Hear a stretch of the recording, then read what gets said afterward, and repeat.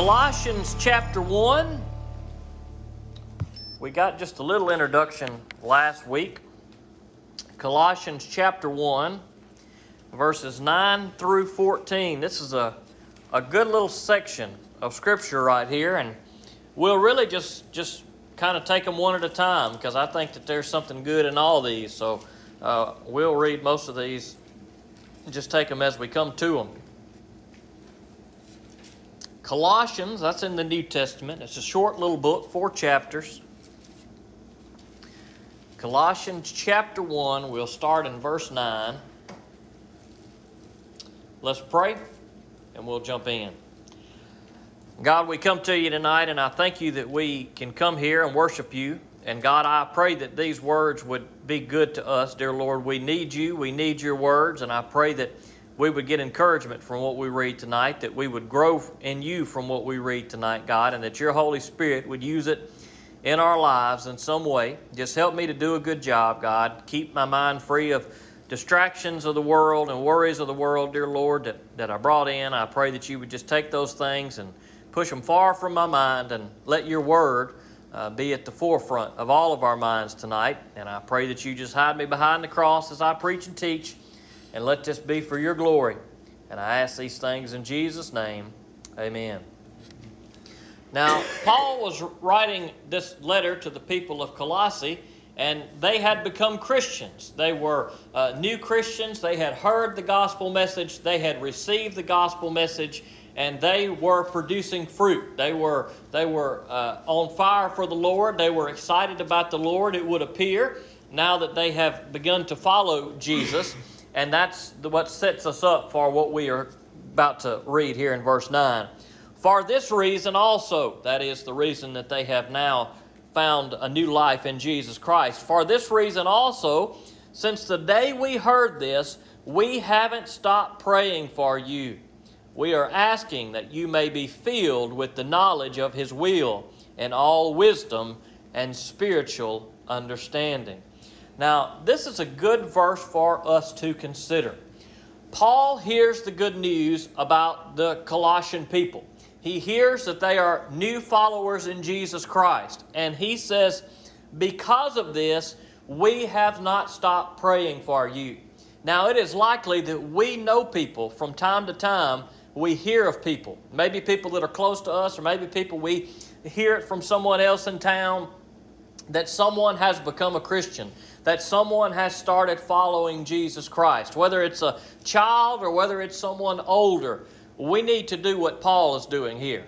When Paul heard this about the Colossian people, he said, I have not stopped praying for you. I am praying for you. We need to pray for our young brothers and sisters in Christ. When I say young, I don't necessarily mean age. I mean new believers, people who have just come to Christ, who may not know God's Word that well. But they're learning. They want to learn. They want to know about Jesus. They want to know about Scripture. They want to know about the goodness of God and what God calls them to. And we want to pray for those new believers in Christ, just as Paul did. We want to have an excitement. We want to thank God for them, and we want to pray for them, and we want to lift them up. What do we want to pray for them about? That they will, as Paul says, be filled with the knowledge of His will in all wisdom and spiritual understanding. It's a prayer for growth. It's not so different from our prayer. It doesn't matter if you are a new Christian, if you just became a Christian before you came in this room tonight, or if you have been walking with the Lord for 50 years. Chances are you would admit there is room for growth. That is true for all of us. There is room for growth because God is always working in our life when we seek Him. If we mature in Him, if we grow in Him, God is going to work in our life. He's going to continue to reveal new things to us. Now, God doesn't give us everything at once. We might not can handle everything at once if God revealed everything in our life that needs to change, the ways that He needs to work on us. But as we grow, He says, okay, here's some things you need to work on, some things that may be obvious to us in Scripture. And we begin to work on those things, and the more we work on those things, the more God may reveal to us, okay, well, here's another area of your life. Maybe you didn't realize that area needed work, but here's some more Scripture I just put in front of you, and maybe you need to work on this. And it's like, wow, I never knew that.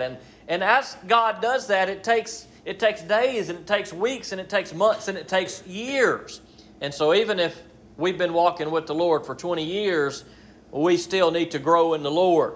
And that needs to be our prayer for young brothers and sisters in Christ, that they would know that we are praying for them, that we are encouraging them, and that we are praying that they would grow in the knowledge of God's Word. And not only do we pray that, but we try to help them in that way as best we can. Now, we may say, well, look, I don't know Scripture that well. I can't preach or I can't teach. Well, it's okay. We don't have to be great preachers or great teachers. What we can do is love on people. That's something that we can do. And if we do know a little Scripture or an encouraging word, or just simply telling them, hey, I'm going to be praying for you, we can do that. We can do that. Everybody can do that. So we don't have to give a sermon to everybody we see that's a new believer and say, let me tell you 17 of my favorite Scriptures and why they're great. I mean, if you can do that, praise the Lord, do it. I'll tell you something beautiful. This just popped into my mind. It happened today. I went down to the nursing home to see Miss Joyce Bacon. When I was leaving, there's an older gentleman there. I met him several months back, and he come walking down the hall, and he had his Bible in his hand. And I said, hey, man, what you reading? It's my Bible. I said, man, that's a good book. I said, what you been reading about in there? What you been reading recently? He says, I read all of it. He said, look, let me show you something. And he got over there, and he walked over to the counter, and he laid that Bible down, and he opened it up to John chapter 3, and you could tell this Bible was very used. And he said, read this right here. Well, I couldn't see it. He had things underlined and circled and stuff in there, and I didn't have my glasses, and it was dark where he had it, and I was like, man, I can't read that. I said, what? I said, man, I can't see that with my eyes. I said, you read it for me. And it took him a second to get there, and slowly he began to read through the Word of God, and he began to read through John chapter 3, and he got to the part where it speaks about being born again, and he said, now let's flip over to Acts chapter 2, verse 38, and we flipped over to Acts chapter 2, and by that time I said, I got my phone in my pocket. I got a Bible that I can see. So I whipped it out, and he was having a hard time finding it, and I said, well, I think I found what you're looking for, and I read Acts chapter 2, verse 38 for him, and it talks about being born again in Jesus and being a new creation like we are in Jesus. And he said, ain't that something? He said, 2 separate spots, 2 different books in the Bible say the same thing, that we have to be born again in Jesus. Now here's this guy who obviously has been walking with the Lord for a long time. His mind's not that good. He's back in the Alzheimer's unit. He probably won't even remember me next time I see him. But he remembered the Word of God, and he was still growing in the Word of God. Now that's what you and I need to be doing. That's what we need to do. We need to be in the Word of God so that we can grow in the Word of God, and that we can help other people know with what we know. Whatever it may be, no matter how much or how little it may be. That guy is a good example for what we need to live by, and what we need to pray for other brothers and sisters in Christ in a way that they'll grow as well. Verse 10, so that you may walk worthy of the Lord, fully pleasing to Him, bearing fruit in every good work, and growing in the knowledge of God. Now, when we become Christians, it is obvious to us that we want to walk in God's commands. We want to be obedient in what God calls us to and the things that God calls us to. Now, when we hear the gospel of Jesus Christ, when we become a Christian, we accept that gospel. We say, okay, I know I'm a sinner. I know Jesus is my Savior. I know I need to follow Jesus. But there may be a lot of people in the world that have never been exposed to a lot of Scripture. I mean, they may hear the gospel on the street. They may go to one church service and hear it. They may open up their Bible and read a chapter or two, and the Holy Spirit may work on them, and they may accept Christ. Praise the Lord. That's great. Now, I was fortunate, and maybe some of you too, you grew up in church and you were around a lot of Scripture and you were exposed to Scripture, and so you knew some things in Scripture. But not everybody has that scriptural background. And we need to remember that when we see young Christians. We need to say, okay, they may not know everything that's in Scripture. That's a good tip. Never do this. Never talk about a Bible story and say, oh, you know the story, because people may not know the story. Even if it's just a brief reference. If you think, well, I think they probably know the story, but I'm not sure. So I'm just going to briefly say, and remember this, and here's why this happened.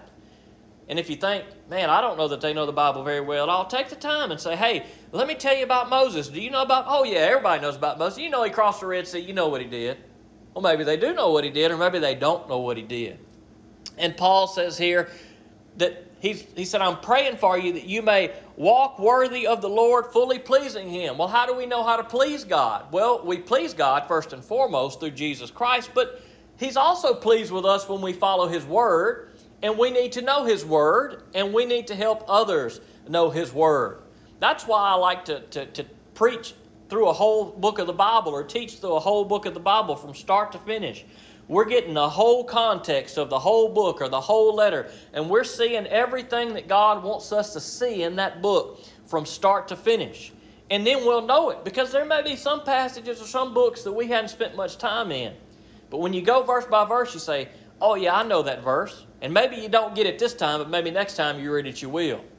And that's why we got to be in God's Word, so He can keep working in us, so that we can bear fruit. When we hear God's Word, when we know God's Word, when we live by God's Word, we produce fruit by the good works that we do.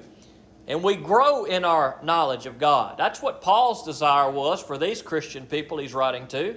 That's what our desire should be for our own lives and for the lives of others. For those who have walked with the Lord for 50 years and for those who have just accepted the Lord in the last week or two. Well, we want to pray like Paul prayed and say, look, I'm praying for you. I want you to grow in the Lord. I want you to walk in the Lord. I want to help you learn about what God's Word said. That's what Paul's doing in this letter. He's writing to them and said, I want to teach you more about Jesus. I see that you're walking in the light. I see that you've given your life to Jesus. I see that you've made Him your Savior. Praise the Lord. Let me teach you and let me show you about Jesus, and let me help you to grow in Jesus so that you can be strong in Jesus. That's why we read God's Word. That's why we study God's Word. And that's why we want to help others learn God's Word as well. In verse 11, he says, may you be strengthened with all power, according to His glorious might, for all endurance and patience with joy. Now listen to that. May you be strengthened with all power. Now why does Paul say that? Paul says that because the journey is tough, because life is tough. Now you all know that. I don't have to tell you that. It doesn't matter from the youngest one in here to the oldest one in here. You know that life is tough. You got to have strength to get through, because there are hard days. Days that you think, I don't know if I can go any further. Physically, I'm worn out. Mentally, I'm worn out. Emotionally, I'm worn out. I am weak in every area. Sometimes we may be weak in all of those areas at the same time. The journey is difficult. Paul knows the journey is difficult, and he says, may you be strengthened with all power. Why? Because we need strength for the journey. Where do we get the strength from? Well, we don't get it from ourselves. We're not strong enough. We get it from the Lord according to His glorious might. Now, as I was reading that verse really jumped out to me. We get strength from God's glorious might. The almighty, all-powerful God who has the strength to do anything and everything. We need strength for the journey. May we find strength from the journey, and we find it in God and God alone. Now, we've all probably been in situations where we weren't strong enough to do something in a physical sense. Take Michelle, for instance. She's always cooking a lot, and it's not uncommon for her to have maybe a jar or something, and she can't open it. I can't open this. I'm not strong enough. What do we do when we're not strong enough to do something? We get somebody to help us. We find somebody who is stronger than we are. It doesn't matter how strong you are. There are some things that you ain't strong enough to do, and you got to get somebody to help you, somebody that's stronger than you are. So she gets on that thing, and she twists, she can't get it. She says, here, can you help me get this? And I get it, and I go, because I'm so strong. We find somebody that is stronger than we are. That's what God is for us. There is no one stronger than God is. When we are in our weaknesses, when we are in our struggles, when we need strength, we go to one who is stronger than us. And who is stronger than God? No one. So let's just go right on to the top. Now, you can seek out a brother and sister in Christ, find strength in them. Praise the Lord. We're supposed to do that. But we got to start at the top. We start with God. We find brothers and sisters and surround ourselves with them. But Paul says, look, may you be strengthened by the mighty power of God for all endurance and patience.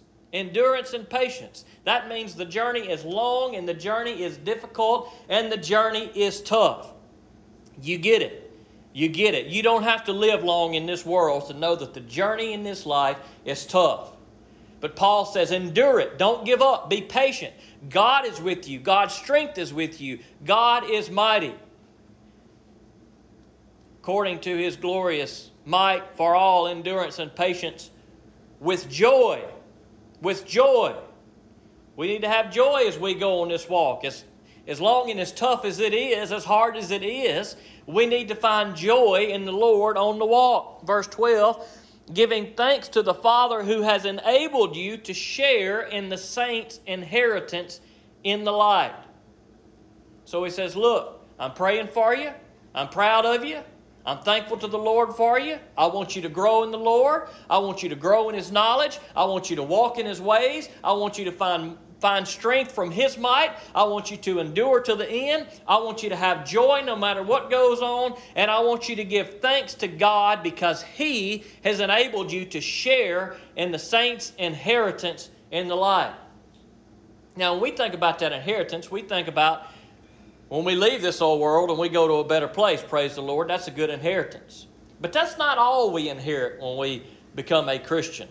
When we begin to walk in the light, what we inherit is some of the same thing that the saints inherited. Now, we inherit good stuff from God. We inherit forgiveness of our sins through Jesus Christ, praise the Lord. But we also inherit difficulties because living the Christian life is difficult. And we've been fortunate here in these United States of America that we don't face much persecution for our faith. But that's not been the case throughout the history of the world. You look back at the saints of the past, the men and women who stood for the Lord. You don't have to look far and you find a lot of persecution throughout the years.